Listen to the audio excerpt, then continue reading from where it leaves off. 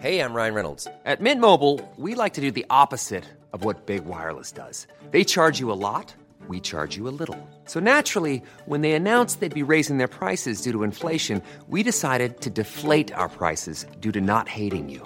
That's right. We're cutting the price of Mint Unlimited from $30 a month to just $15 a month. Give it a try at mintmobile.com/switch. $45 up front for 3 months plus taxes and fees. Promo rate for new customers for limited time. Unlimited more than 40 gigabytes per month. Slows full terms at mintmobile.com.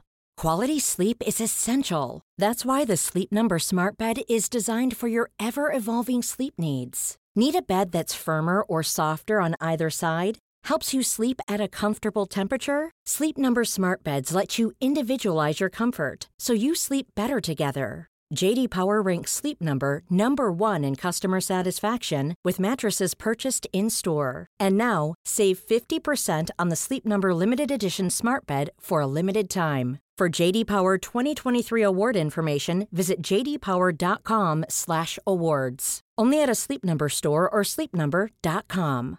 Hi, I'm Daniel, founder of Pretty Litter. Cats and cat owners deserve better than any old-fashioned litter. That's why I teamed up with scientists and veterinarians to create Pretty Litter. Its innovative crystal formula has superior odor control and weighs up to 80% less than clay litter. Pretty Litter even monitors health by changing colors to help detect early signs of potential illness. It's the world's smartest kitty litter. Go to prettylitter.com and use code ACAST for 20% off your first order and a free cat toy. Terms and conditions apply. See site for details. Hiring for your small business? If you're not looking for professionals on LinkedIn, you're looking in the wrong place. That's like looking for your car keys in a fish tank. LinkedIn helps you hire professionals you can't find anywhere else, even those who aren't actively searching for a new job but might be open to the perfect role. In a given month, over 70% of LinkedIn users don't even visit other leading job sites. So start looking in the right place. With LinkedIn, you can hire professionals like a professional. Post your free job on linkedin.com/people today. Millions of people have lost weight with personalized plans from Noom. Like Evan, who can't stand salads and still lost 50 pounds. Salads generally for most people are the easy button, right? For me, that wasn't an option. I never really was a salad guy. That's just not who I am. But Noom worked for me. Get your personalized plan today at Noom.com. Real Noom user compensated to provide their story. In 4 weeks, the typical Noom user can expect to lose 1 to 2 pounds per week. Individual results may vary. This is Paige, the co-host of Giggly Squad, and I want to tell you about a company that I've been loving, Olive & June. Olive & June gives you everything that you need for a salon-quality manicure in one box. And if you break it down, it really comes out to $2 a manicure, which is absolutely insane. It's also so easy to get salon-worthy nails at home with Olive & June. The difference between how your nails used to look when you did them yourself and now with the Mani system is a complete game changer. The best thing about Olive & June, too, is it's a quick dry. Dries in about 1 minute, lasts for 5 days, and full coverage in up to 1 to 2 coats. Visit oliveandjune.com/perfectmani20 for 20% off your first system. That's oliveandjune.com/perfectmani20 for 20% off your first system. The following is a presentation of the Force Center podcast feed.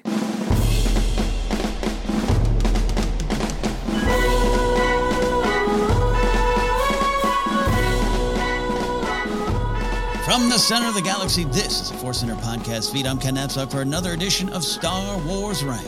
Me and a guest ranking things in Star Wars, and we have reached the end, for now, in our series of our most favorite lines. Oh, yes. We have taken the long journey, the original trilogy, the prequels, the standalone films, and the sequel trilogy era. And today we are going to be ranking our favorite lines in The Rise of Skywalker.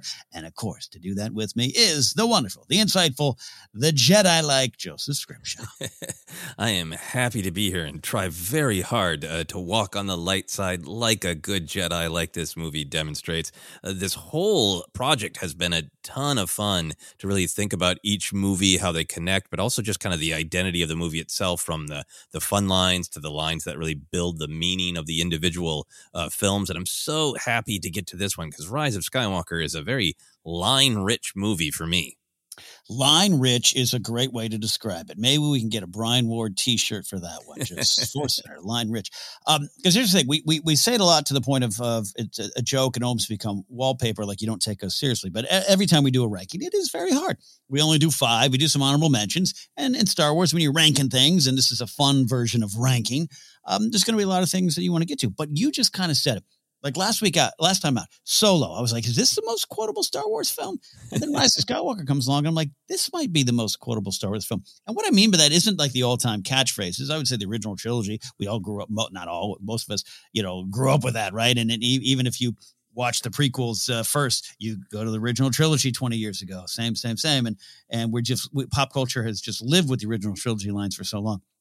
But the Rise of Skywalker comes along. And when I say most quotable, Joseph, what I'm talking about is life advice, humor, deep thoughts, philosophical things. Like it's just bursting at the seams with these lines when you break them down by line. I so agree. And this will be the first of many times we're probably going to say this caveat, but we know that this is a movie that some people really struggle with. Some people strongly dislike. Here on Force Center, both Ken and I really like this film, wrestle with some of our own flaws. But in the big picture, really love this film, emotionally moved by this film.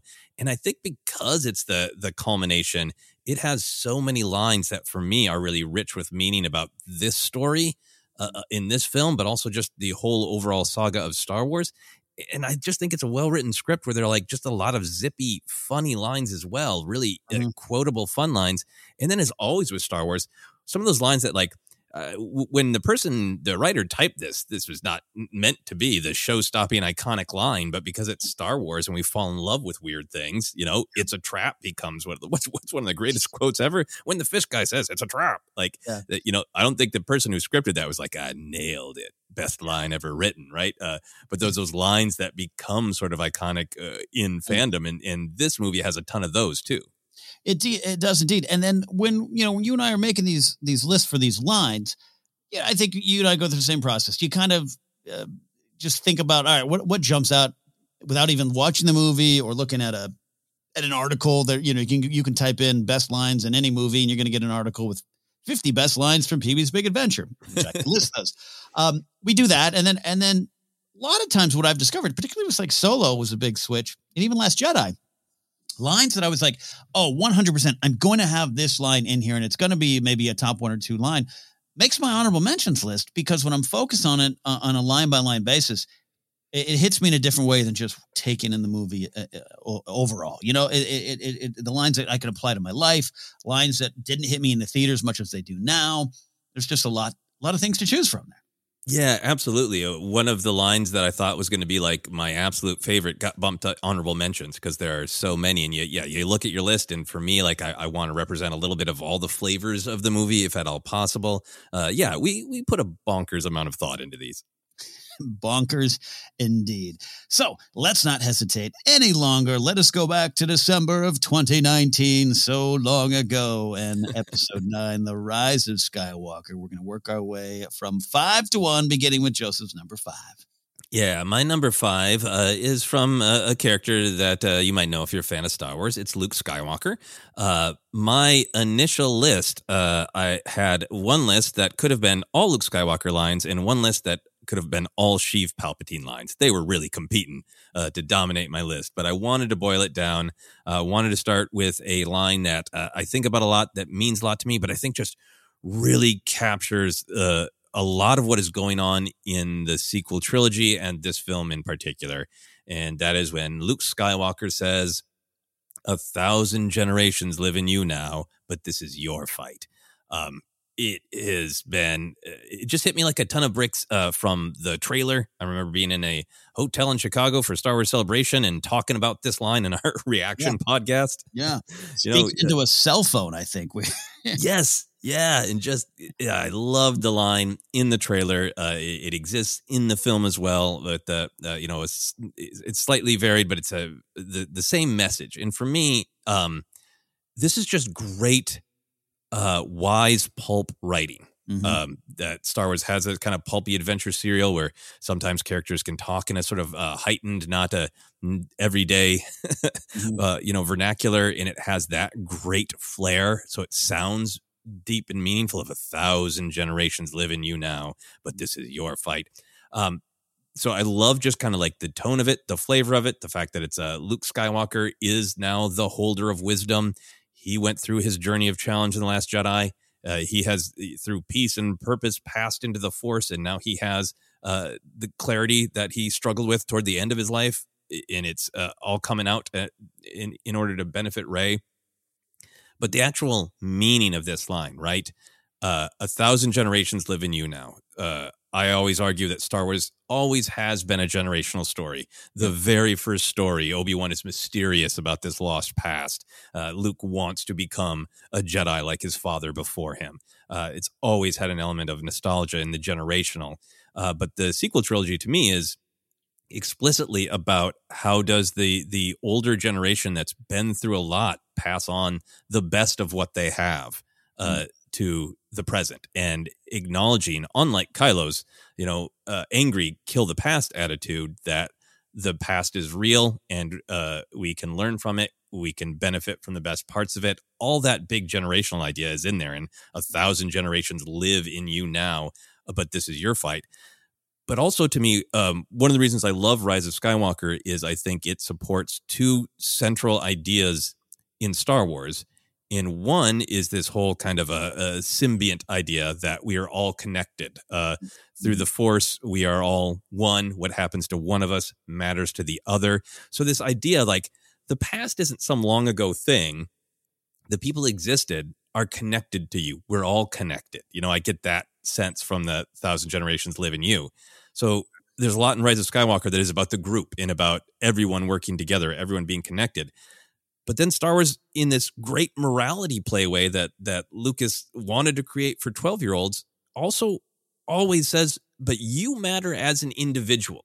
If everybody matters, you matter. And your individual choices absolutely matter. And the ball is going to be passed at different points, and you're going to have these choices all through your life of, in little ways and in big ways. Do you want to choose the light or the dark? And the fact that what Luke is saying is reality is generational. We are all connected, but right now, in this moment, it's on you, kid. Your choices matter as an individual. This is big, and I got to tell you, I lost the bet. I thought this was going to be at least your one or two, which this list is going to get really exciting. Love this line. Love everything about what you're saying here, because this is both so much about Rey, right? So much about Rey and her story, and not to immediately go to a grumpy spot, but sometimes when I'm arguing, and I did it this past weekend in a bar after a trivia event, arguing with some people about what the film's trying to tell us, and there's a lot of great what ifs about what if this had happened in the movie, what if this, and da-da-da-da. But anytime someone suggests that there should have been an army of Force ghosts emerging to fight alongside Rey, I'm always like, that's not her. That's not the story. That's not her. This is her story. And this line is that big, giant billboard above it all about her story, but also, again, tying to what you're talking about, that is so true about Star Wars: A New Hope. Generational change, passing on what you've learned, the struggles in doing that, the pain for the mentor as you get passed by your student, the problems with students going around. All of it is generational, such at the core of it. And this line just, for episode 9, summarizes so well just what a lot of the previous 8 films had been about. Yeah, absolutely. You've gone through this journey, Rey, of trying to figure out, kind of who the New Hope is. Is it Luke returning? Is it Kylo Ren turning back to light and becoming Ben Solo? And toward the end of The Last Jedi, she sort of accepts the mantle, and now she's struggling. She's running into the same kind of situations that Luke does, that Luke knows Jedi run into, of doubting yourself, of what if I use my power in the wrong way and actually hurt people instead of help them. And he's just going like, hey, learn from my mistakes, kid.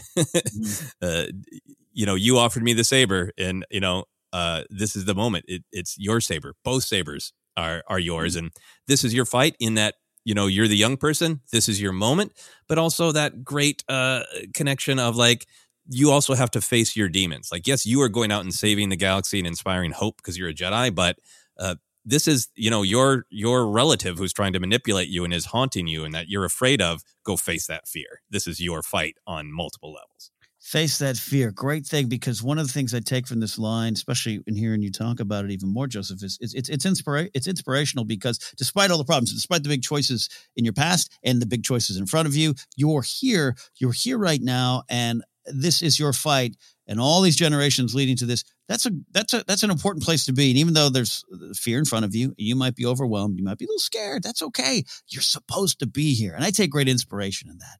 You are been placed right here at this moment. This is your moment. And I think that can be a good energy behind taking a first step forward. Yeah. I said a lot about this line, but it could also just be boiled down into, we taught you how to ride a bike, but you got to pedal now. So it's also got, that directness to it as well. So that's my number 5, Luke Skywalker's great advice. Well, that's a great way to start this list. Honestly, really was like, I'm sure that's going to be Joseph's number 1. I was wrong about that. We're going to go to my number 5 here, and we are going to a line that, man, it's just kind of crazy that this came about, that we even have it. There's a little tragedy behind that, of course, with the passing of Carrie Fisher, but we have General Leia, Princess Leia in the film. And I think they took some of that dialogue, some of the unused clips from episode 7, and they worked it in really well. I know it's maybe not perfect for everyone. I understand that. But I think it's amazing to me that we have some of these lines and the way they worked. And one of the ones I love is, Rey's going through a lot of the stuff. She's not hearing those voices of the Jedi that came before. She's struggling, and she's got a lot of feelings going around there. And I just love when Leia tells her, don't tell me what things feel like. Tell me what things are. Now, this is not to deny feelings or anything like that. We got a lot of feelings coming up with Finn, but I just love this is a real straightforward, put it on a bumper sticker kind of way to be here now, so that you can deal with what's there now, or even connect with what's there. You might be so down on yourself and you're feeling like this, but that's not really what the case is. You might feel you're failing to connect. You might be blocking your own soul, your heart, your mind from connecting to those voices that came before, as Rey's trying to do here.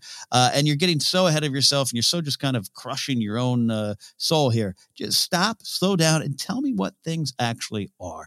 Tell me what's going on. Then you can deal with that, not what you think it is. It's just this philosophical words of wisdom from Leia, and I would expect nothing less of a Jedi master and teacher.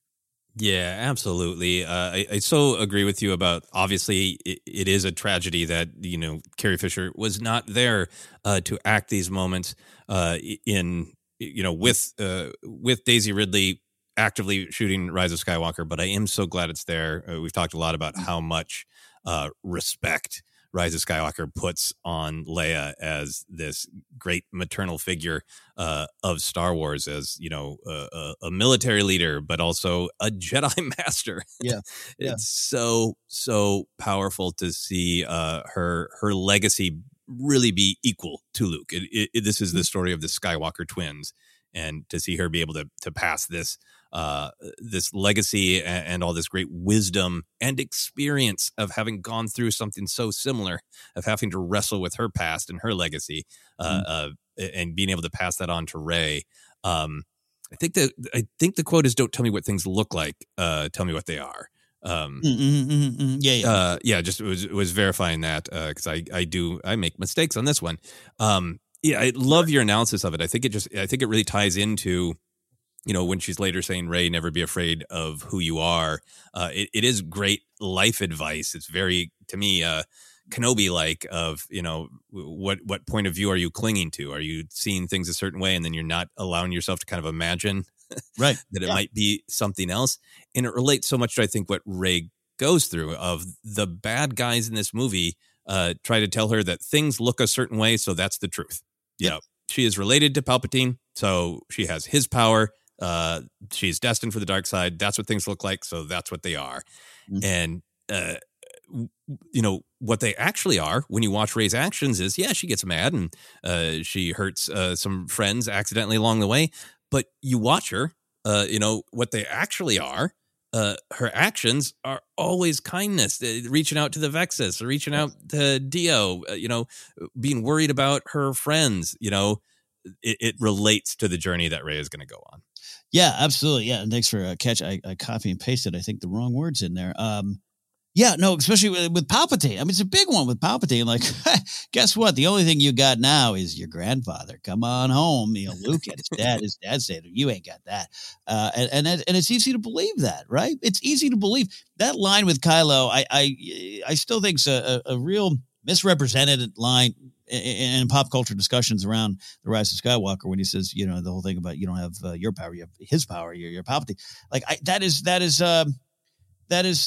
such a lie. It's such of him saying, look what this looks like. And that ain't the truth, man. That ain't the truth. And it is lines like this. So this line from Leia, again, for them to have this line, to have it exist on a cutting room floor, and to, out of that tragedy, build something new and build something as best they can. I really am thankful we're able to get this kind of line. It's a big line for the film. Yeah. Super important. Great wisdom from Jedi Master Leia Organa. Absolutely. She knows what she's doing. She's got some skills. She's got some knowledge. She's been around. That is my number 5. We are just beginning here, looking at our favorite lines from Rise of Skywalker. Up to your number 4.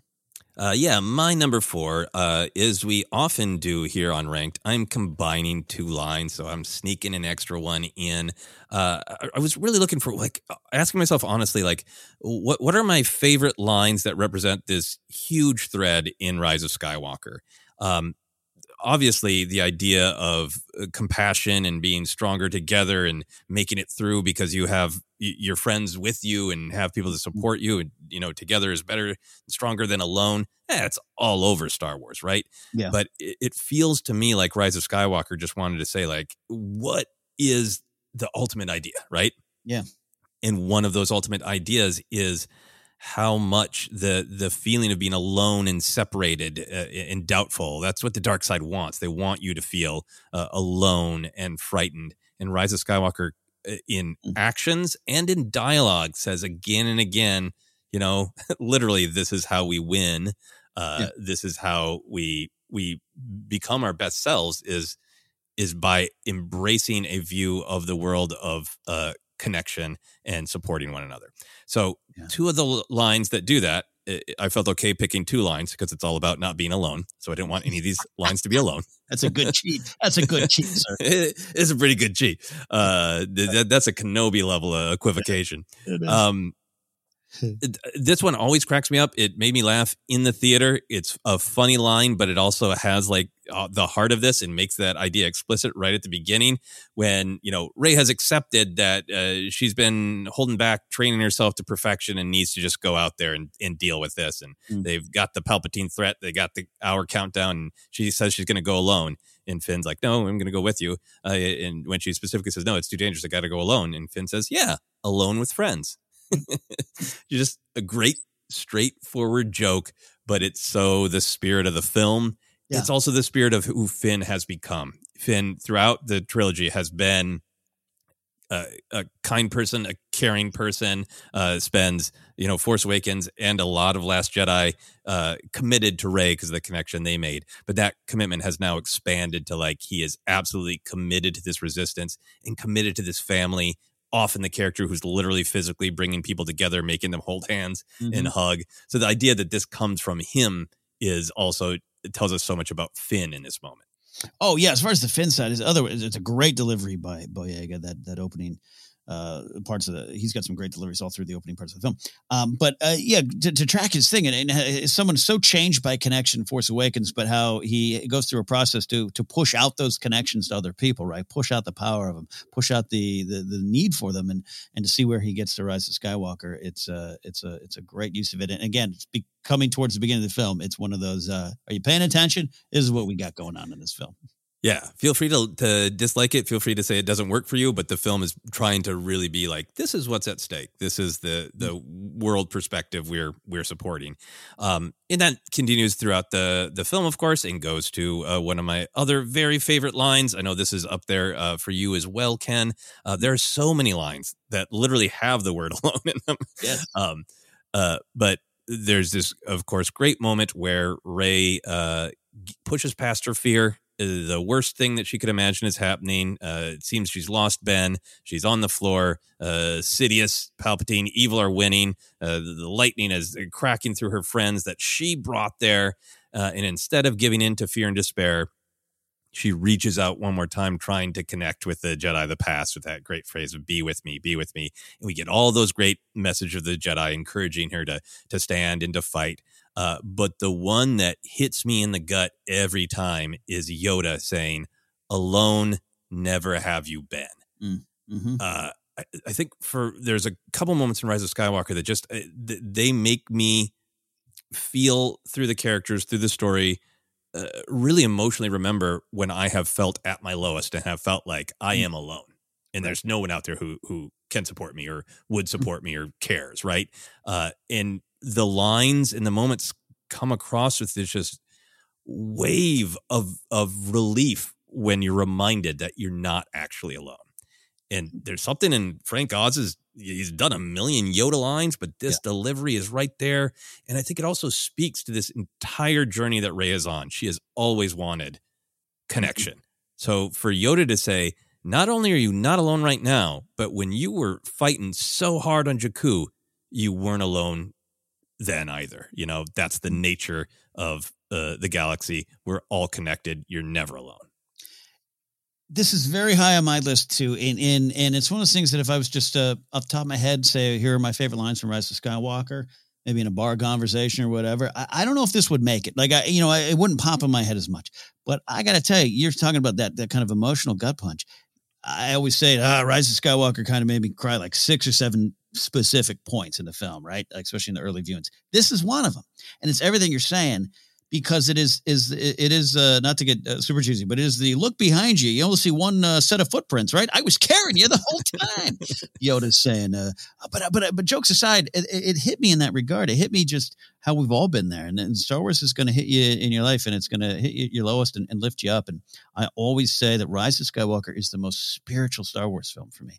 It is a little bit like going to Star Wars church for me, my personal take on it. And this is one of those lines, man, everything that Rey's been feeling in this moment and reaching out and she makes that connection. And so, you're so right. The way the sound kind of almost just vanishes and this comes in and it's so clear. I wasn't worried about, was that Luminara and Dooley? Was that, is that Qui-Gon? That had disappeared in this moment. And just to hear Yoda say alone, never have you been. Oh, man, that got me. It followed, Luke Skywalker kind of bring it all home, with some big, force be with you, always type of stuff. But this even set that up for me. And it's such a big, it just means everything, man. When she was alone on Jakku, the connections were already there. We just had to step forward and find them. I always say Star Wars is reminding you that the journey you want, you've already begun it. You're already on it. Keep going forward. Yeah, that's a great insight. So, out of the many alone quotes, we're going to be, I'm sure, talking about more. Those are the two that really resonate with me. Yes. And very good Obi-Wan rule bending and very much accepted here. Star Wars ranked. Excellent. Right. So those two are my number 4. All right. My number 4 is staying with Finn there. And it is a line that it's grown with me and it's grown a lot around our discussions of Rise of Skywalker here in Force Center, or just we've gotten some great questions about this on Force Center News and Cues. And it's just kind of, this line's kind of climbed up the charts with a bullet here. And it is Finn saying, a feeling, an instinct, the Force brought us here. It's real. I wasn't sure then, but I am now. Of course, talking to Jannah, all the stuff going on there. And this means a lot for me as a Finn fan and his journey that is present in all 3 of the films, going back to the Tuanul Village on Jakku, which is one of the questions you and I recently answered of just, does this undercut his choice there? No, I think it only emboldens the choice that he made and didn't quite know how to go forward. He gets this feeling that this isn't right. I'm not supposed to be here. I'm supposed to do some other things. And he doesn't become a hero then and that. He runs away and he keeps running away until he gets that connection with Poe, that connection with Rey, and it builds from there. And this is going to this idea that I have of just, you are on your journey. You are on your journey, and he looks to this Force thing. This Force brought us here. It's real, but just how all along the way, he just wasn't sure. He was just going on instinct, going by his nature, which was heading towards the light, but always dancing with turning around and facing the dark. And the dark's not the Sith. It's not the First Order. It's not the dark side. He's clearly run away from that stuff. But his dark side was not doing anything, running away, doing what Maz said he was doing, coward's eyes, so to speak there. And I just love that he chose, even though he wasn't fully aware of the big plan, he chose to overcome all that along the way and in a journey like step-by-step fashion. And for Finn to just have this big declaration now, I wasn't sure then. I just did these things that I just had a feeling to it. I didn't quite know, but I know now. I know that I've done the right thing. I know I'm where I need to be. And now you are all where you need to be because you followed that feeling too. It's pretty powerful stuff from Finn. And I love John Boyega. I love everything about his experience, the good and the bad that we should learn from and grow from as Star Wars fans, but also celebrate. And this is one of the things I absolutely celebrate about him as Finn. Yeah, absolutely. I'm so glad you highlighted this line. I really, really love it. He knocks it out of the park. There is just that there's peace and purpose in his delivery, right? Mm-hmm. It's not like everything's going to be okay, but he feels like I'm on the path. I feel like I have these instincts to head in the right direction. And now I trust that those instincts are real and that they matter and that I'm going to lean into them. I believe in them, Mm-hmm. It's such a conviction. I think it's got this great relationship with a lot of stuff in Force Awakens from, the look that Kylo gives him after he hasn't fired, to the great, what was at the time to me, just an amazing comedy moment of Han discovering that Finn has no idea what he's doing on Starkiller Base and Finn covering by going, we'll use the Force. And Han Solo's great line, if that's not how the Force works, but now you can kind of look at that line and have some fun with it of like, his instinct was to just follow instincts and he would find his way through, but at the time it's like, Force, what's that? Nobody said anything about that in our training, whatever, very poor, kidnapped, indoctrinated young Finn, being told what to believe and now choosing this belief is really, really powerful. It's so on the surface in Rise of Skywalker that these soldiers are kidnapped. It's brought up a couple times explicitly that the children are being taken and will continue to be taken. So the fact that he's really stepping away from that indoctrination and saying, I trust what I believe. I trust this family that I've found. And I see that in you immediately as well, Jannah, and that relief of yet another moment where people find out they aren't alone. Both Finn and Jannah thought they were some of the only who had ever done this. So to be able to, you did that too. Wow, that's so great. And I watched most of the film's review for this. Kind of skipping past some parts where there wasn't as much talking. It really occurred to me on this viewing that, there's a lot of understandable criticism that it's really teed up that Finn is going to say something specifically to Rey. Yeah. And this really feels like, to me, like this is when he says it, right? This is when he really Rey probably senses it. They have a conversation off screen, but this is it, right? This is what he wants to say of like, I've found my path. I am one with the Force. 100%. Yeah. And we could have the discussion some other time. If should have said it to Rey, I maybe, sure. I don't know. I'm not dismissive of that critique. I'm just like, me neither. It is this. Yeah. Right. But it is this moment. And it's also clear. And I remember I think between my first and second viewing, you had pointed out the fact that when he's arguing with Poe and he's just kind of like, I understand, Leia sees it, I see it. And basically, I get what she's saying. It's a Force thing for me. And so the answer's there. And I think the answer's right in this moment. Yeah, I think it's a valid criticism to go, was that teed up too hard without payoff? But for me, this is the payoff. This is what's in Finn's heart. Yeah, absolutely. Absolutely. Wow, we are just rolling here. We are up to now your number 3. My number 3 is it's the shortest line I've ever had. I really wanted to think about how there's so many moments in Rise of Skywalker that to me are the partner of all of these lessons of togetherness, but that personal choice still matters. And there are definitely a lot of lines about where characters are deciding what they are going to do, who they are going to be. And I ended up going with a line that kind of represents that to me, but I might be stretching a little bit. I'll be honest. And that line is "Ow" from Ben Solo. I think there's such power in the choice that Kylo makes. It is so easy for him to just cling to fear and anger. We get this wonderful clarity that he's had this pull to the light the whole time that he talks about in Force Awakens. He can't bring himself to fire on his mother in The Last Jedi. Right. That the thing holding him back is he thinks he can't turn around. He thinks his mom won't accept him. The choices he makes, the revelation of the connection with Rey, the great scene with his dad, and he makes this really important and difficult choice.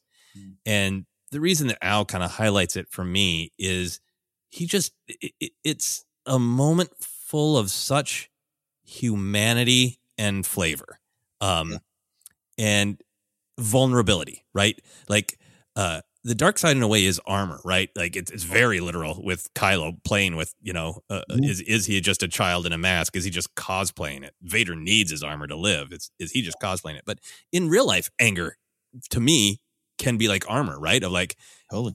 If I assume you're going to hurt me and I just lash out and I'm just ready for a fight all the time and I'm always in my armor, then no one can hurt me, right? And taking the armor off, trusting, accepting that you're going to be hurt sometimes. It's so frightening. It's so vulnerable. And the fact that we get to see that, right? That he throws the blade away. He makes the hard choice to return to the light. And then when we see him again, not only is he, rushing to help, he's rushing to be there for Rey, but then we see this charming, son of Solo and Organa and nephew of Skywalker. It's kind of all there. But that moment, that Ao is like, it's literally vulnerability. It's literally like I'm opening myself up and, I'm not relishing pain. It's not like I'm back in the forest when I was hitting my, abdomen wound to amp up the power, It's, damn. Chains hurt because I'm open and I'm vulnerable and I'm human again. And it's funny and it's charming. It's charming that that's his only actual spoken line of dialogue because he communicates everything else he needs to, just by sheer power of acting. That it's funny and intriguing to me that is Ben Solo's only line. And to me, it says so much. Look, in the great debate of how could that possibly be Ben Solo's last line of the film, which is some debates, I've heard them in person, right? I think you've just stated the case for why that really works. I really do. I think it does mean everything you're talking about because he's showing up in his like pants and an undershirt when the undershirt has a hole in it. Like he doesn't even have a weapon. He's going to shrug his way through the battle. He's just there, and that's the point. That's the big decision, and Ao and the way it's delivered. It's always stood out to me. Haven't been able to explain it as well as you have here now. No, usually I'm frustrated in those bar debates. But this is it, man. That's the case. It is ultimate vulnerability. And that's what he does. And he is giving up himself in so many ways to be here and to put it all away. And in a film series that you're so right. From the beginning, what's the first thing we really say? Poe. Lor San Tekka is telling him this isn't who you really are, and Poe's like, I can't hear you in this mess. Like all that stuff on, like everything. It's like it's an issue from the word go, and here he is at the end, completely exposed and completely willing to experience any kind of pain for the greater good. It's a powerful decision for Ben Solo. Yeah, and as many people have pointed out, just really tapping into a specific kind of Harrison Ford charm, right? Like. Mm-hmm.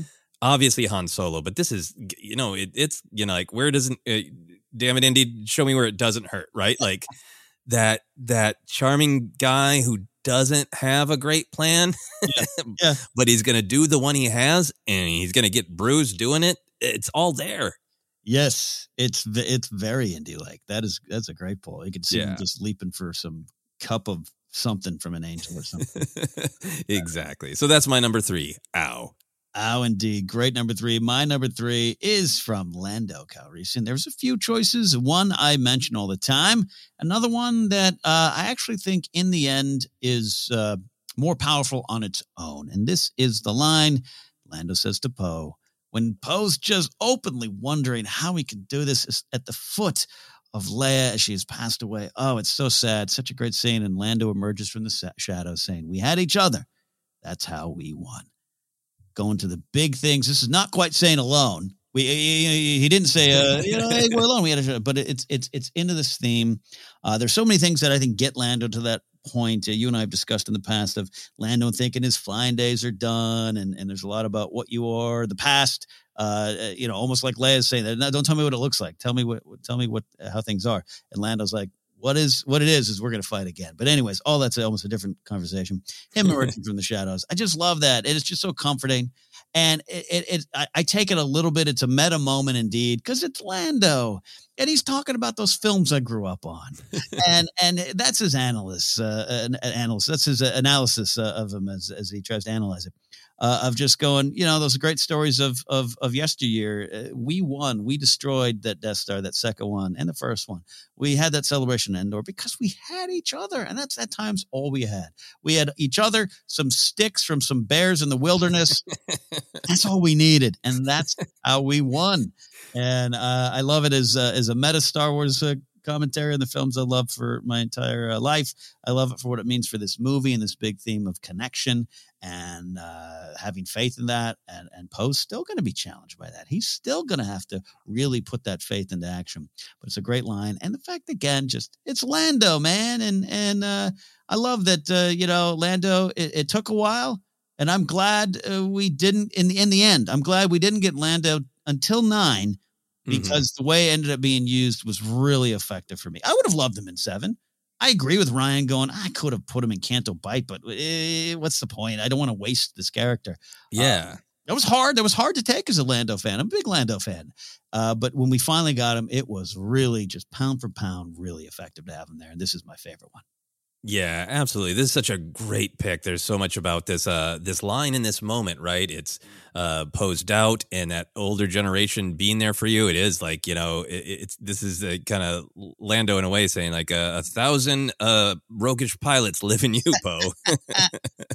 But this is your fight, and you're not alone. We got your back. But yeah, that moment is a moment of advice, but it is a moment of revelation. That Lando went on a similar journey that we saw both Han and Luke go through in the sequel trilogy of feeling worn down, but going like, no, the younger generation came along and reawakened me and reminded me that I got to get in there and do my part still. And then I can pass on this wisdom to them. So it's a victory moment for Lando for doing the right thing, for showing up. Yep. And then, it's exactly what Poe needs to hear. It is a celebration of this big Star Wars theme, this theme of in Rise of Skywalker of everybody is better off together. But then, it can just sound like, hey, Lando's being smooth. He's got a line. But then you actually think about what happened in Return of the Jedi, right? Mm-hmm. Lando's the one who's like, trust Han. He's got this. Don't turn around. Don't run away. We're not going to get another shot. I trust my old scoundrel buddy down there. He's going to find a way. And that is actually in the film, right? That isn't just that sort of meta nostalgia. Right. There's a reason that makes sense to this character, because he took that leap of faith in trusting Han, and they couldn't have won at Endor without all those pieces coming together, all those people working together. So true. So true. Lived and learned experience there from Lando. Yeah. And his shirt is great. Shirt is wonderful. And still, one of my favorite parts of the film is him just emerging with that. He's so great. So great. Loving the trailer, loving the film. All right, that's my number 3, but that means we're up to your number 2. And my number 2 is I'm getting in a Palpatine line. Man, was it hard to pick of the Palpatine lines.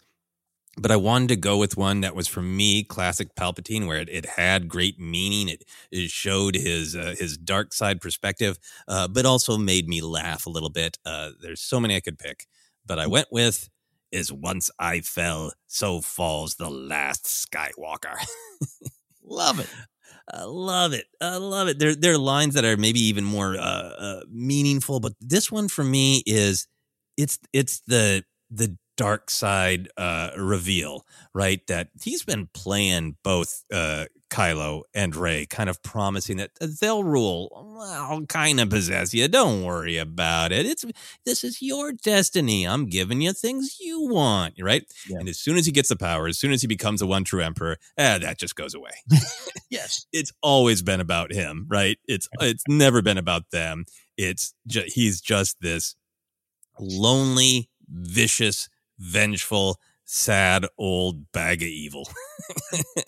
And this is so petty, right? Of like, Yes. well, if I fell, then I guess you're going to fall, right? This is like the real, like. So, I was going to actually jump in and say, I wish he followed this up with pettiness, unlimited pettiness. Yeah. I was going to continue to make real world illusions, but I don't need to. It's petty. It's so petty. Whatever you believe is petty in the real world, fill in for yourself. But it's also like so many things in Rise of Skywalker. It's got that pulpy, mythic feeling, right? Like Palpatine, particularly as the Emperor, as Darth Sidious, almost always speaks this way, this sort of heightened operatic way. But it really is using this idea of falling. You know, we talk about Anakin's fall and the Jedi's fall, and it's you know, both metaphorical and in this case extremely literal. Yeah. In the pettiness of like, I literally died, had to project over here and do clone BS for decades. So I'm going to do the same to you. So that literalness is there, the mythicness is there, but then the glee of the last Skywalker, right? Like, he has used and manipulated generations of Skywalkers, and they've never been anything to him but useful tools. He hates them, right? Yes. He doesn't want there to be anything but Palpatines, right? Yeah. He doesn't want there to be anything but him. Yeah. He's the one true emperor. So that idea that he can finally just like drop the bullshit and go, I haven't liked any of you. Just every second I had to spend smooth talking Anakin and his bratty son. Oh man, goodbye, Skywalkers. No. Go for it. I mean, it keeps in line with a lot of stuff you and I celebrate in Revenge of the Sith, where he's just for so many films, episodes 1 and 2, and most of 3, being like, I'm just a nice little old politician, man. And then, no. It's just keeping with his the way of Palpatine. Yeah. And then for me, again, this is another thing that I know fans wrestle with or just straight up don't like. We respect that opinion. But I like that this explicitly cues up the title to have multiple meanings, right? Mm-hmm. So falls the last Skywalker. Ben Solo is the last blood Skywalker.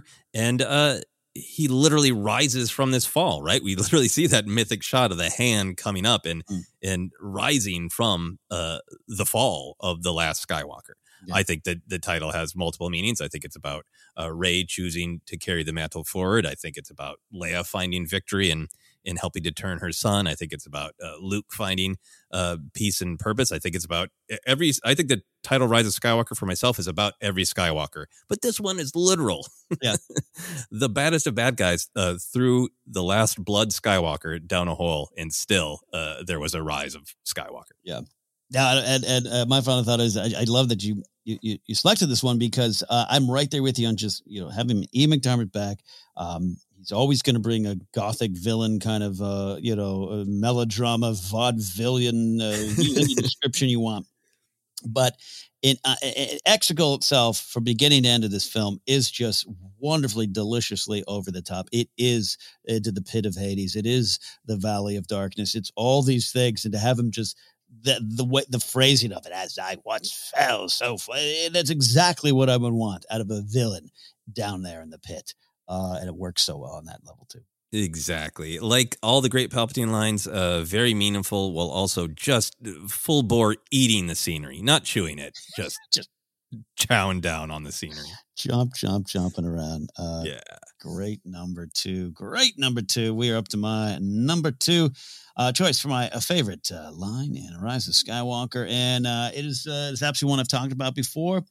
I'm gonna just kind of put the spotlight on it here and try to understand why this one got me more than anything, Joseph. So we talked about Lando. We've had each other. That's how we won. And then I love, and I know you love too, and I'll probably throw it in the honorable mentions too, but there are more of us, Poe. There are more of us. Oh, man, I love that moment. Oh, the nerd chills and the music and Poe coming cresting over the Star Destroyer, seeing all the help in the galaxy. Oh, my God, I love that. But you know what really sets that up for me? It's Admiral Francis Griss. As a Star Wars name for you, saying to Legion General Pride, when Richie E. Grant asks, how could they be doing this? They don't have a Navy. And just Gris saying, it's not a Navy, sir. It's just people. Now, I could now connect it to, we love talking about the connection to episode 1 and Shmi and Anakin saying, Mom, you said people don't help anybody. And it's this connection, all these big themes, all these kind of things.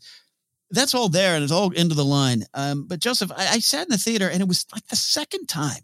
This was a cool beat the first time I saw it. There was something about the second time, and just all the themes in the story present for me. And you and I and your wife Sarah, my fiance Grace, and Mark Ellis, we all saw it at El Capitan together. Then we snuck across the street to have a pizza lunch by ourselves, and you and Sarah went on to discuss it more. And all those discussions after my first viewing to the second just opened myself up, opened up my heart to this line, to this revelation, and just the power of what I was about to witness. You know what I mean? What was going on during this entire sequence, I should say. Because we got the great Lando thing, there are more of us and all that kind of stuff. But with this line just really just drove it home to me that this is what I was witnessing. It's just the people of the galaxy rising up to help each other and fight the great evil one last and hopefully final time. We'll see if that sticks, but it works here because, and this speaks to one of the victory on Endor, and then 18 months later on Jakku, if you want to include that in the story, which you should, it's canon. But that victory, the Galactic Civil War victory, was and it needed to be such a militaristic and political victory. That's what had to happen. That's why I love the raddest line of Rogue One. But then evil returns because people let it return on a small basis, right? And that's a lot of the bloodline plot line of the books. And so the people needed to rise up and do this victory. And to me, I've always stated this whole thing kind of makes Leia's victory because it's her story. The rebellion is her story. That's from George himself, right? You got the goofballs running around, but Leia's got the rebellion. Goofballs being Luke and Han. It's a paraphrase a little bit. But this is that too. It's the complete victory of Leia and the rebellion, the resistance, and the people of the galaxy. And man, it still will make me cry if I'm not careful.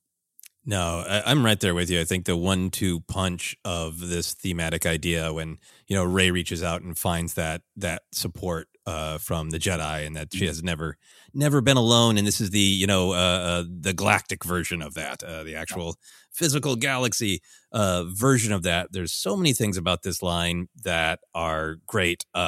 For me, I really love that it is this idea that, the story really could have been, there's this other faction, right? This one is, Naboo has been building up its army, but they're afraid. You go get Naboo, right?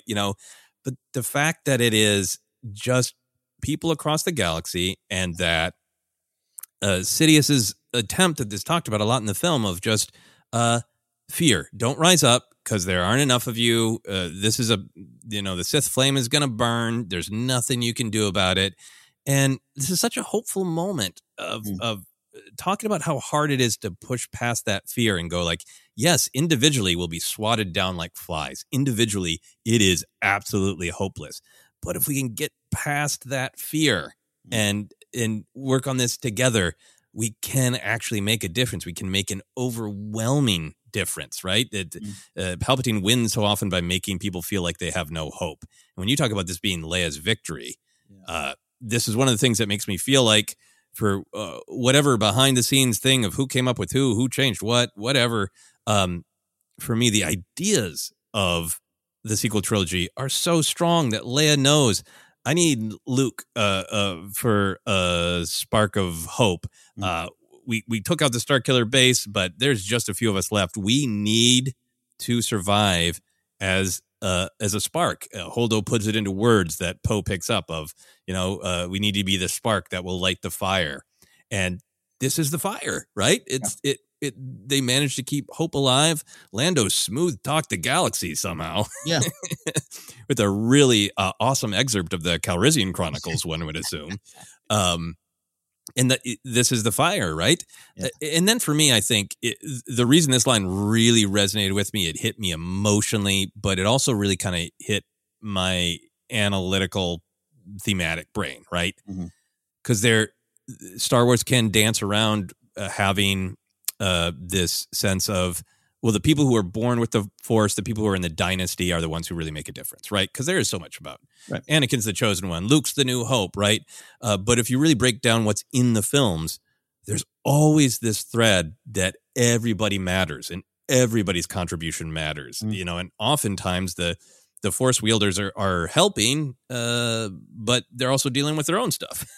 Yeah. And to me, this is like, you look at A New Hope, right? And Luke is the one with the power. He's the one who can make that shot, right?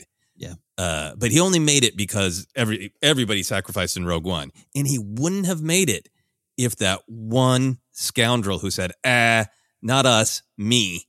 Yeah. If that one scoundrel hadn't turned around and helped and shown up at the last minute, that'd have been it. And it doesn't matter how special or powerful Luke is. Yeah. And this moment is Han turning around in A New Hope times thousands. Literally thousands. Yeah. Yeah. And it's right there. It's plainly stated. And his delivery, the choice, I have to look up the performer. His name slipped my mind right now, but just that pause of, it's just people. It's so effective for me. It's so much about the bad guys not imagining that this could happen, right? Yes. Well, that's not the way I mean, these messages are bold and direct, right? And it's easy to maybe be cynical about them or go, well, is that realistic? Like, it's a morality tale about hope, right? And it is that hope that people could get past the fear and come together like this, and that is what makes it so powerful and such a message of democracy. Yeah, and not just. This is, again, one of those really important moments that individuals matter. Rey's choice of how to use her power matters, but it also matters that everybody works together.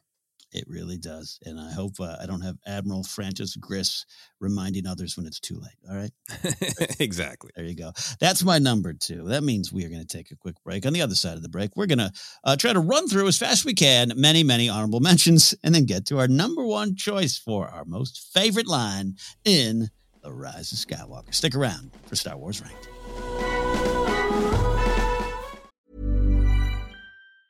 Mom deserves the best, and there's no better place to shop for Mother's Day than Whole Foods Market. They're your destination for unbeatable savings, from premium gifts to show-stopping flowers and irresistible desserts. Start by saving 33% with Prime on all body care and candles. Then get a 15-stem bunch of tulips for just $9.99 each with Prime. Round out Mom's menu with festive rosé, irresistible berry chantilly cake, and more special treats. Come celebrate Mother's Day at Whole Foods Market.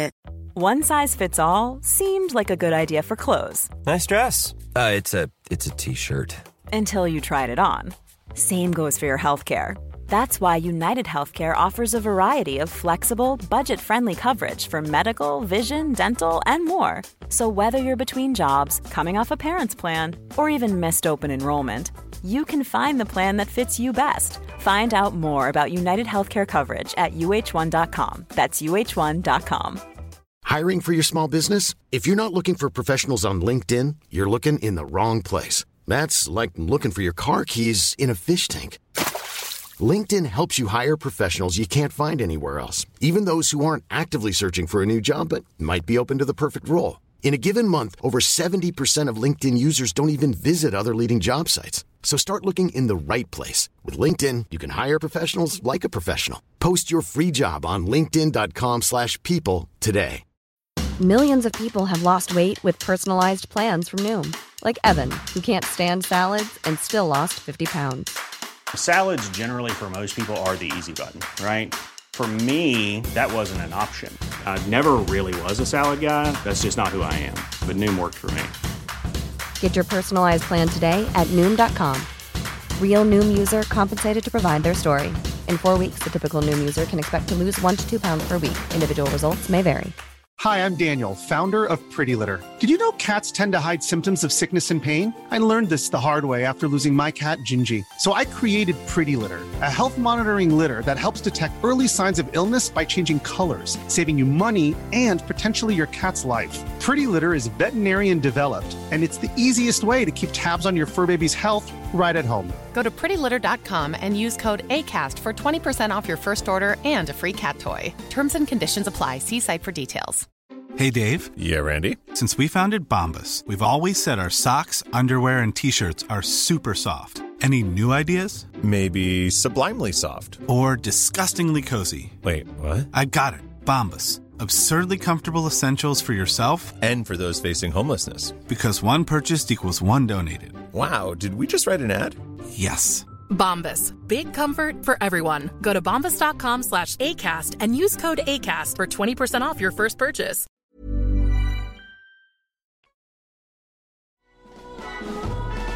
Welcome back to Star Wars Ranked, episode 136, in an ongoing series and the end of our sub-series on our favorite lines from each film. We are looking at The Rise of Skywalker. We're taking a deep dive. There's a lot of choices that didn't quite make the list. Joseph, run me through a few of yours. Yeah, here are a few. So the first one is the one that it kind of broke my heart to not include it, but it got edged out. Confronting fear is the destiny of a Jedi. I love this line from Luke. I love everything that's happening on Ahch-To, where he is, saying it was fear that kept me on this island. What do you fear? We all got to face our personal fears. Yet another great line that sounds so heightened and stylized. Confronting fear is the destiny of a Jedi. But it's also like, I can use that when I'm, talking to friends or sending an email or trying to decide if I'm kind of tired and grumpy. Do I want to go out? I'm like, yeah. It's such a helpful line. I just love it. Another one that is high up there for me in the lines that the Jedi share with Rey is Kanan's line, "In the heart of a Jedi lies her true strength." Who would have thought when Rebels came out that that character might have one of my favorite lines in the final Skywalker Saga film, but it's delivered with such conviction, and I also just love it. Ties to everything that Leia has been trying to say to Rey, and what Luke emphasizes as well, of like, don't let anybody else tell you who you're supposed to be based on blood or family history or any other thing that people want to make up. You choose who you really are, and the truth of Rey is that she is a strong, kind person. Yeah. And I think this line gets to that. Another one for me, I know this is a big one for you too. Part of it is just the delivery early in the film. When Finn asks their informant, Bulio, what they can do to help, and he says, "Win the war." Mark Hamill at his best. Might be his best Star Wars line ever. No. Yeah. The Rise of Skywalker does a lot of work to just really like remind you, like, good, bad, or otherwise. That's what's at the heart of this. Is it's a war. It's a battle. And one, you got to stop the First Order, the Final Order, Palpatine, and just the tone of that, straight out of a 1940s movie. Like, you want to do something for me, bucko? Win the war. Love it. Yeah, there's the war is all over the place. It's the actual war. It's hope versus fear. It's everything. So win it. Yeah, and then a couple of just kind of fun lines, because I always like to include those because I think there's some great zippy lines, very much like it at the beginning when there's the banter between Poe, Finn, and Chewie playing Dejarik, and Poe's got the line that says, "You're 250 years old. Of course you're better than us." Great delivery on it. Great delivery and great just kind of through line with Chewie's age and his relationship with Holochess. Makes it awesome. A Zori Bliss line that I really like that's just fun and zippy when she says to Poe, "Who are you hanging out with that speaks Sith?" Yeah. Down to earth and gritty of like, who gave you death sticks? What are you up to, man? Yeah. A controversial one, but that I have come to love is Beaumont Kin's "Dark science, cloning, secrets only the Sith knew." I think this is a valid observation to criticism that it's not clear in the film that Beaumont Kin is a historian. Yeah, right. And knows the way of the Sith. But for me, that line can sound like clunky exposition, but I don't kind of have a problem with that because Star Wars has long had a history of slightly clunky exposition. And again, dabbling into controversy. Again, understand if you disagree, but this is he is like that is how That's how Palpatine survived. He told you. Yeah, it's right there. He told you. It's clunky exposition by a character that we don't know. Yep, I get the criticisms, but I don't know. I kind of love it for being a little clunky. It's a part of the charm of Star Wars. Is Star Wars has rough edges. It's a table that wobbles, and some of it is like beauty and perfection, and some of it's wild and weird. And I think this line is. Look, my only complaint is that his name is Beaumont Kin and not Beaumont Olier. And that he was a long distant relative of Captain Exposition. That's the only thing. Other than that, I'm right there with you. I know, we could discuss all day how it was executed. But literally, when people are like, I don't even know how Palpatine came back. Like, no, Beaumont told you. It's right in the film. You just didn't pay attention. Yeah, I understand. Some people need more details, want more details, distracted by the lack of them. But Beaumont was trying to be there for you. He was trying. So that's a few of mine. Do you want me to kick it back to you? Yeah, absolutely. Again, tough. I mentioned before, but there are more of us, Poe. There are more of us. Love that line. Fist pumping moment indeed. Talking about over-the-top Palpatine lines. I just adore, and it's a weird thing to say about any Palpatine line, but you and I always have this weird tension, right? We were talking Palpatine. We just love Palpatine. We also want him to die and lose every war he's in. But I love when he's talking to Kylo in the beginning. There's so many lines, but just him saying, I've died before. Again, you might not like anything about him being back. That delivery is just, man, it's sweet villainous, you know? It's so great. Every once in a while, Palpatine has one of these lines that it almost sounds like he's holding back a burp. Yeah. And this line came out instead. He's I killed you. I killed Snoke. I'll kill you. And I've died before. Takes you on a little ride, and I love it. Yeah, we're talking about connection and leadership and all this stuff going on with Poe, but I just love when he has the moment of great advice, great truth, great clarity. We're not alone. Good people will fight if we lead them. Hey, that's great, man. Love that. It is. Yeah. It's like the spark will become a fire if we keep going. Another Palpatine line, long have I waited, and now you're coming together is your undoing. Now, this was in one of the trailers, I believe. And just kind of set the tone for what was coming in terms of the theme, which you and I always say, like a lot of the Star Wars marketing, it's not lying to you. It's telling you what's kind of coming. And this was one we discussed then. And it's just so clear. And how what you can view as a strength, your connection, your coming together, overcoming this fear to no longer be alone, and how you think that's your strength and the enemy's trying to tell you it's your weakness. This is a pretty big line. I could have maybe included a top 5, but I don't want to always include Palpatine lines. You can avoid it. I know you struggle with that too. We could always just do best Palpatine villain moments, but man, I just love the delivery and I love the meaning behind it. It's a big one. It is a big one, and it's from the trailer, but it really works. It ends up working well with the dyad thing very much. Where you two think this connection is some great strength, but it's a vulnerability. Absolutely love that you included the trailer version. I love the one that's in the film too. Of Long Have I Waited for my grandchild to come home. Yep. You liar. Yep. Absolutely. Anyway. And then I'll get back to you, but this the flip side of that is I do love Leia. Another one I probably could have included in my top 5, but Rey, never be afraid of who you are. That's just kind of everything. and we know what she's about to learn, and Leia knows that. And that's kind of the point of just never be afraid of who you are, because you're not that name. That's not what I know what it looks like, but that's not who you are. And it's a big line. Yeah, it's so great coming from, Leia Organa, who had to wrestle with all these different, meanings to her identity, different legacies from Padme to Anakin to, Bail and Brea and all these things, the twin sister of Jedi Knight Luke Skywalker.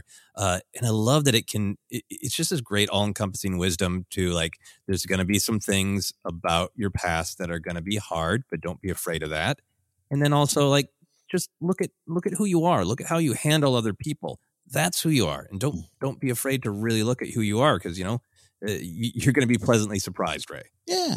You draw strength from it when you need to. So that's some of mine. A couple more left, but what do you have to close out your honor? Yeah, we talk about this one a lot. It's very close to getting into my top 5. It's just such a great comedy line. It says so much about 3PO, but when they fall into the sands in Pisana and Poe is calling out for Rey and Finn, and 3PO says, "You didn't say my name, sir, but I'm all right." It's one of the great comedy lines. We've talked about it recently, so I don't need to belabor it.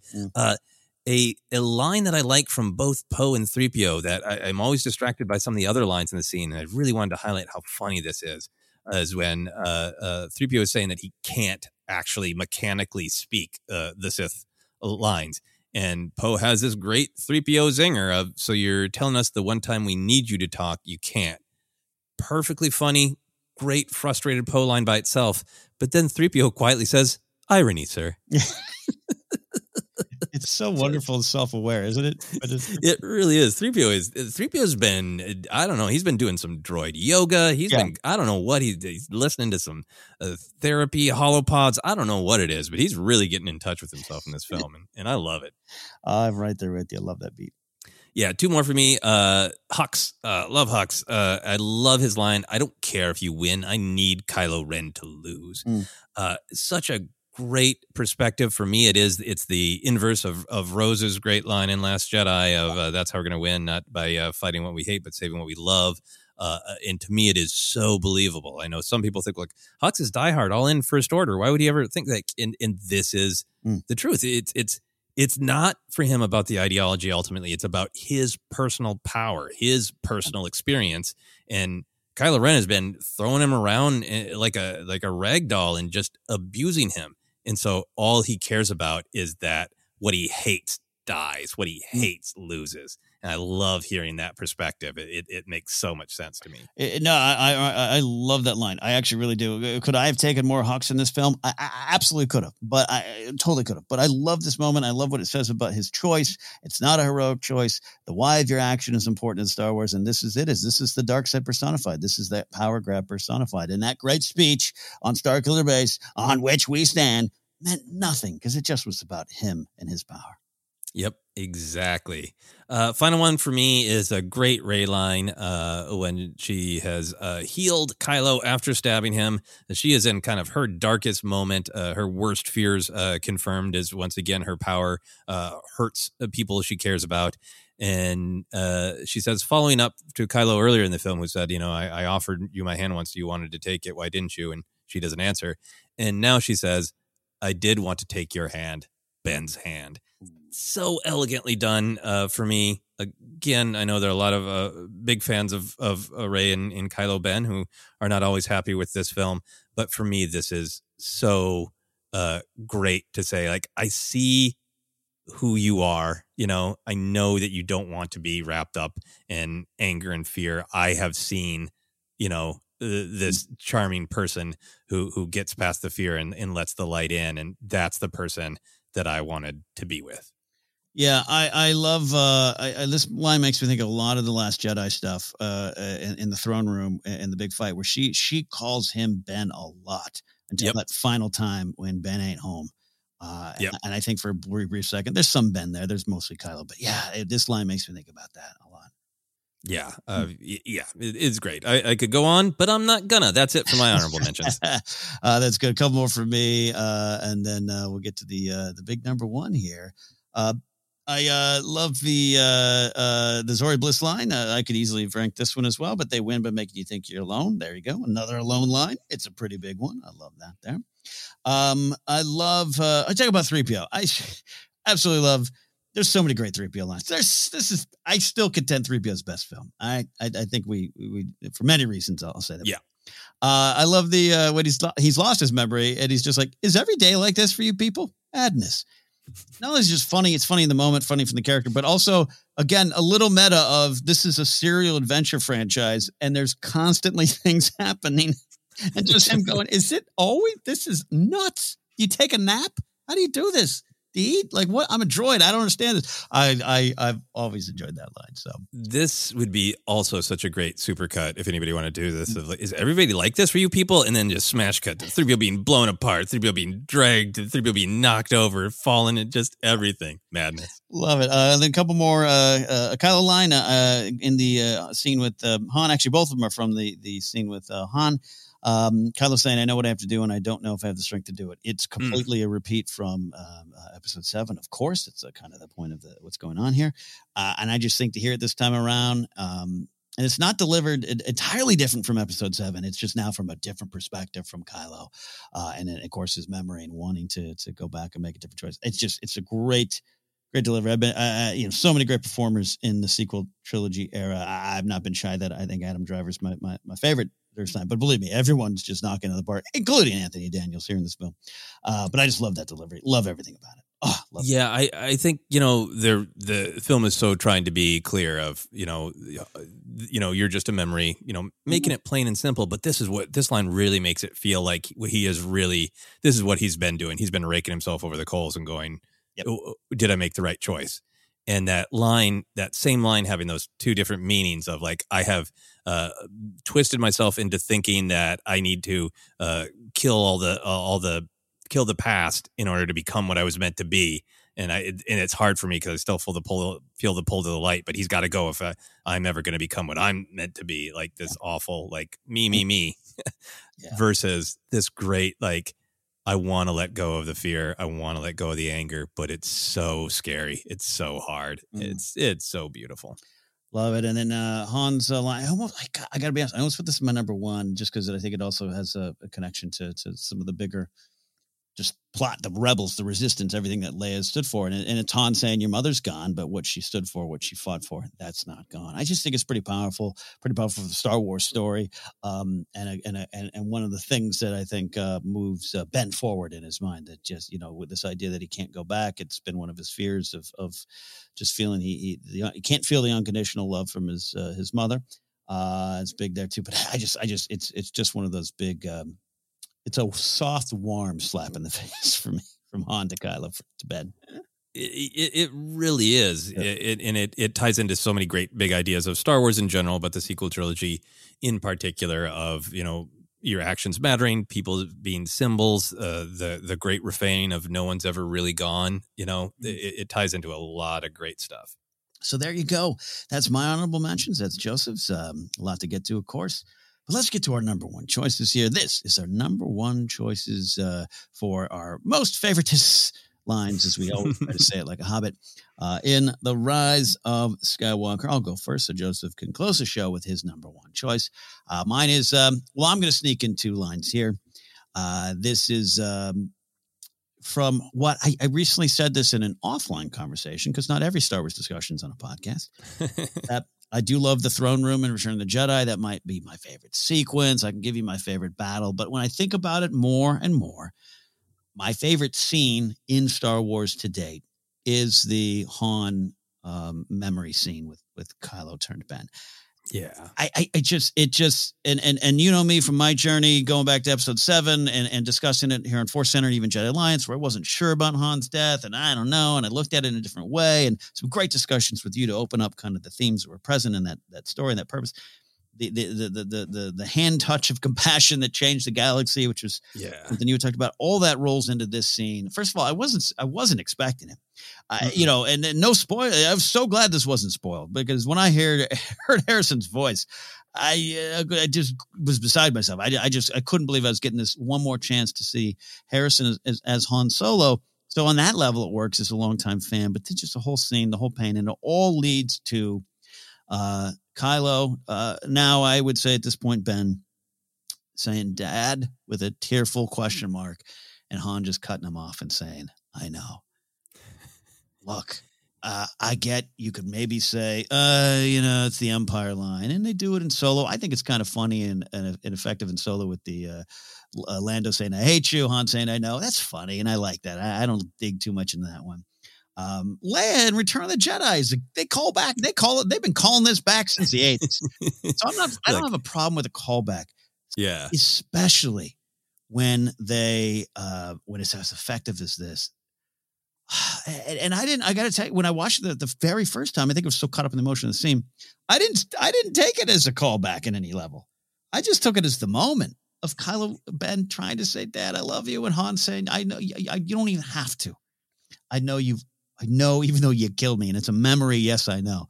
Even though you killed me, I knew then you loved me." And that's why along with many reasons why that hand went up to his cheek.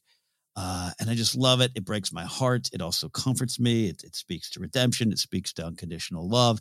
It speaks to so many big, powerful things in Star Wars. And as a Han Solo fan all my life, I just love seeing it, loved experiencing it more than even seeing it. I experienced the scene a lot. And that is why it's my number one choice. Dad, I know.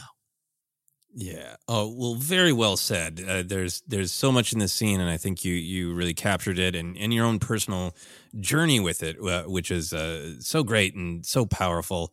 I didn't ever expect Harrison Ford to be in Rise of Skywalker.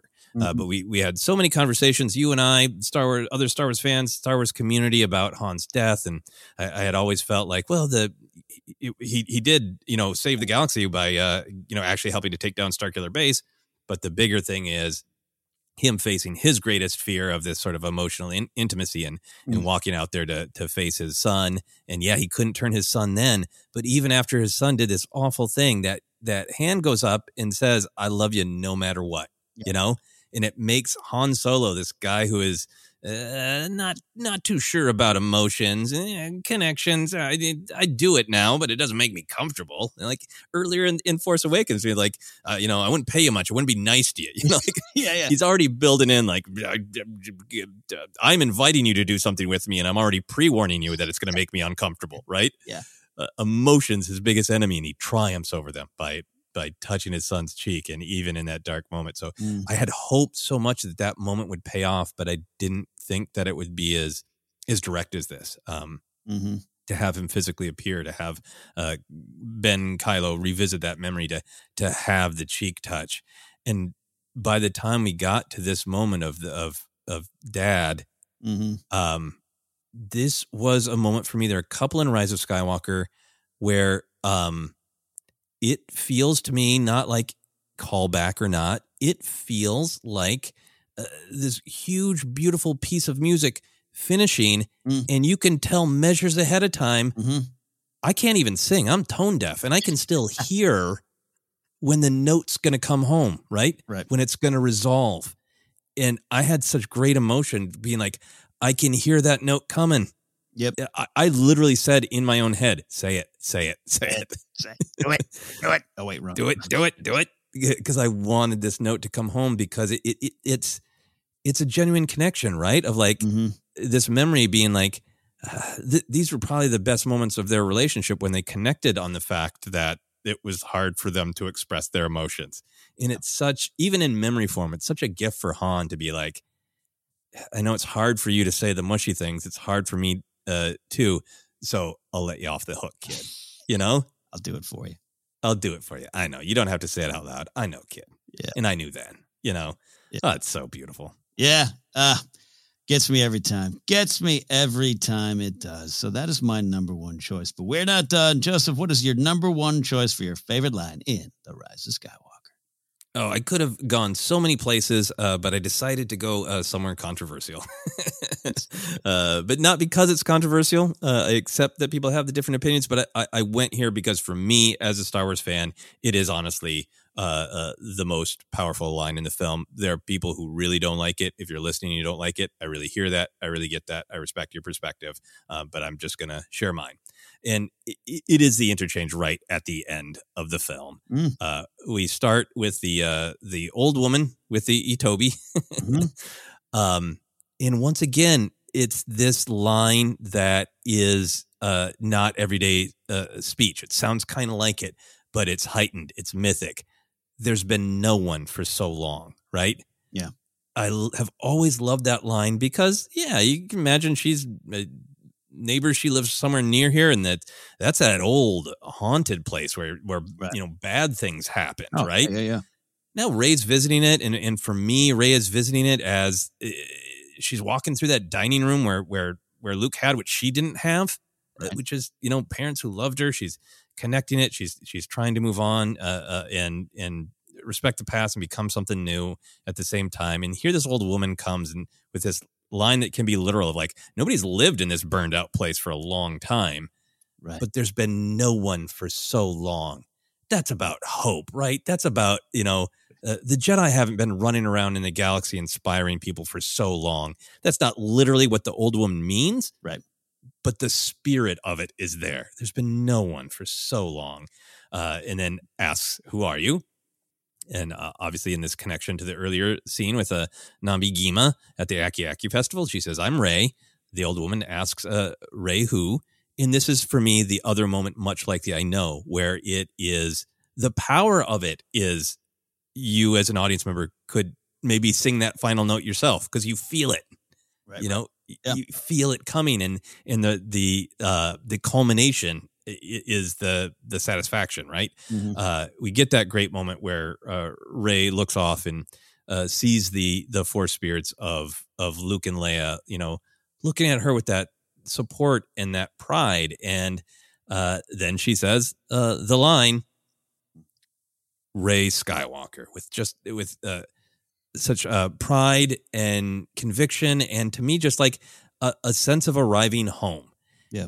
And for me, what I just really love about this film is, and Rey's whole journey is, I do understand a lot of different perspectives, but for me, the character of Rey is set up as somebody who wants to find her place in all of this. She wants to know who she is on every level. She wants, more than anything, connection. She is strong and independent. She is made that way by Jakku. She doesn't need anyone to hold her hand, as she explicitly tells Finn. Right. She is a strong individual. So what she craves is family, connection, belonging. And for me, this declaration that she makes, it is another way to summarize those big themes of everybody matters and the individual matters, right? Mm. She wants to be a part of the bigger picture. She wants to be a part of something. She finds this family, Luke and Leia, who have been through a similar trauma, who have been, allegedly by their blood, they should be someone they're not, but they have overcome that. They have made the choice of who they want to be. And they have developed this honest relationship with Rey, and they have helped her become who she wants to be. So there's that connection part, but then there's that real individual part of this is her journey throughout this film. Different people try to tell her who she is and who she's going to be. Luke and Leia always lay it out to her as, you decide. Who do you think you are? Who do you want to be? The bad guys tell her who she is, period. But these, wonderful supportive figures, the heroes of the galaxy, tell Rey, you decide for yourself. And so for me, this is such a moment about her deciding who she wants to be. She wants what she's always wanted. She wants belonging. She wants to be a Jedi. She wants to fight for the light. She wants to be something larger. She wants to learn from the past and bring it into the future.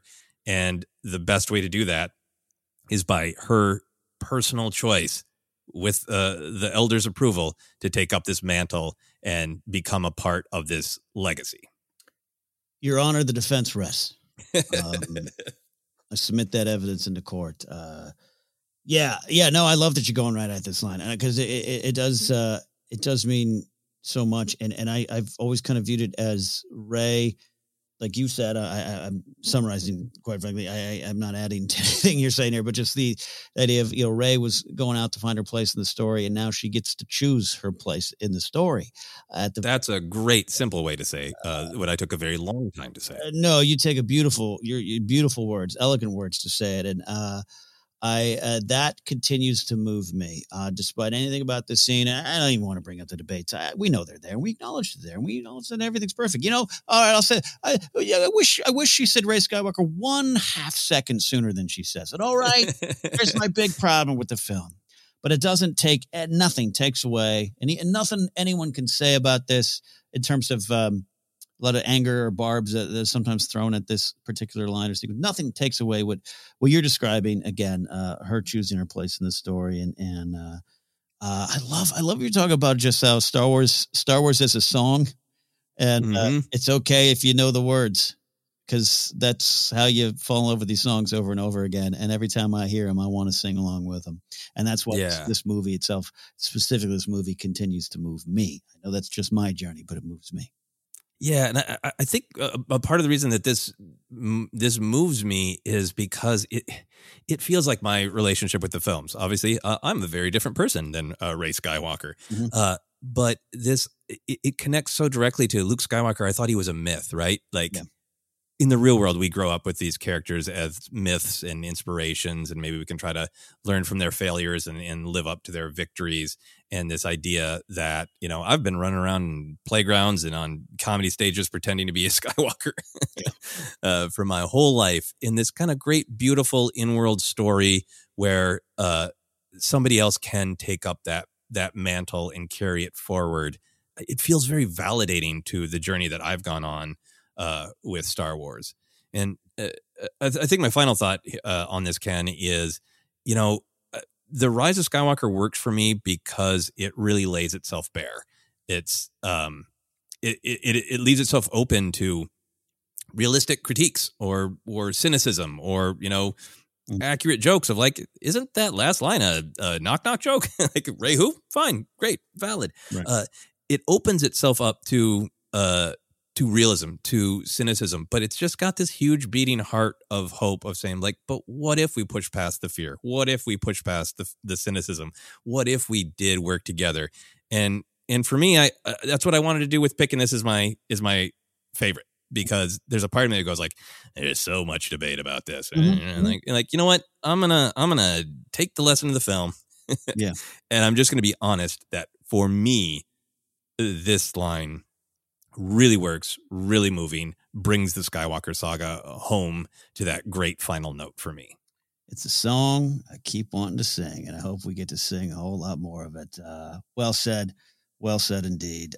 Great line, great choice, brave choice, but no doubt that what moves you about this line, I think, moves other people as well. So happy to support you sharing that wonderful line. Great choice, great list. Man, we did it. We did it, Joseph. We did the hardest one to rank for us. We had so many I have honorables to the honorables, not honorables. Yeah, absolutely. Absolutely. A ton of great lines. This has been such a fun journey to go on. So thank you for hosting us here on Rank to go through all these lines and have this fun way of looking at the films. Well, I'll tell you what, the Force led us here because we were kind of not scrambling in a bad way, but just like, we got to get some ranks. Hey, what if we rank the New Hope lines? That sounds great. Boom. Here we are doing all 9 films. The Force reminded us, it was a feeling we had. We were already on our journey to rank all these lines. So happy to do that. Thank you, sir. Hey, we're the Force Center Podcast. You can find us on Twitter at Force Center Pod. We're on Instagram, YouTube as well. Podcast is also on Facebook if you want to like us there at Force Center Podcast. You can get an Audible book, an audio book on us if you want to by going to audibletrial.com/Force Center. We have merch at tpublic.com/user/Force Center. Podcast is available in a lot of different spots. Just search and you'll find us. If we're not there, let us know. We'll try to get to that location. Also, you can support us directly if you choose at patreon.com/Force Center. From there, you can get access to our Discord server where great conversations from wonderful Force Center friends happens every single day. You can follow me at Ken Napzok or go to my website, kennapzok.com, for information on all the things I do. Just where can they go for you and your accomplishments? I don't know about accomplishments, but you can watch me bumble around the world on social media. You can check out Twitter, Instagram, TikTok. My handle on all those places is at Joseph Scrimshaw. And then for all my other comedy adventures, past, present, and future, you can find those all on my website at josephscrimshaw.com. Wonderful. Do it, my friends. That is it. What will we rank next? What series is coming? We're going to find out. But Star Wars is big. We've done it. We've ranked all the lines from all the movies. That is it for this week, my friend. Star Wars has been ranked.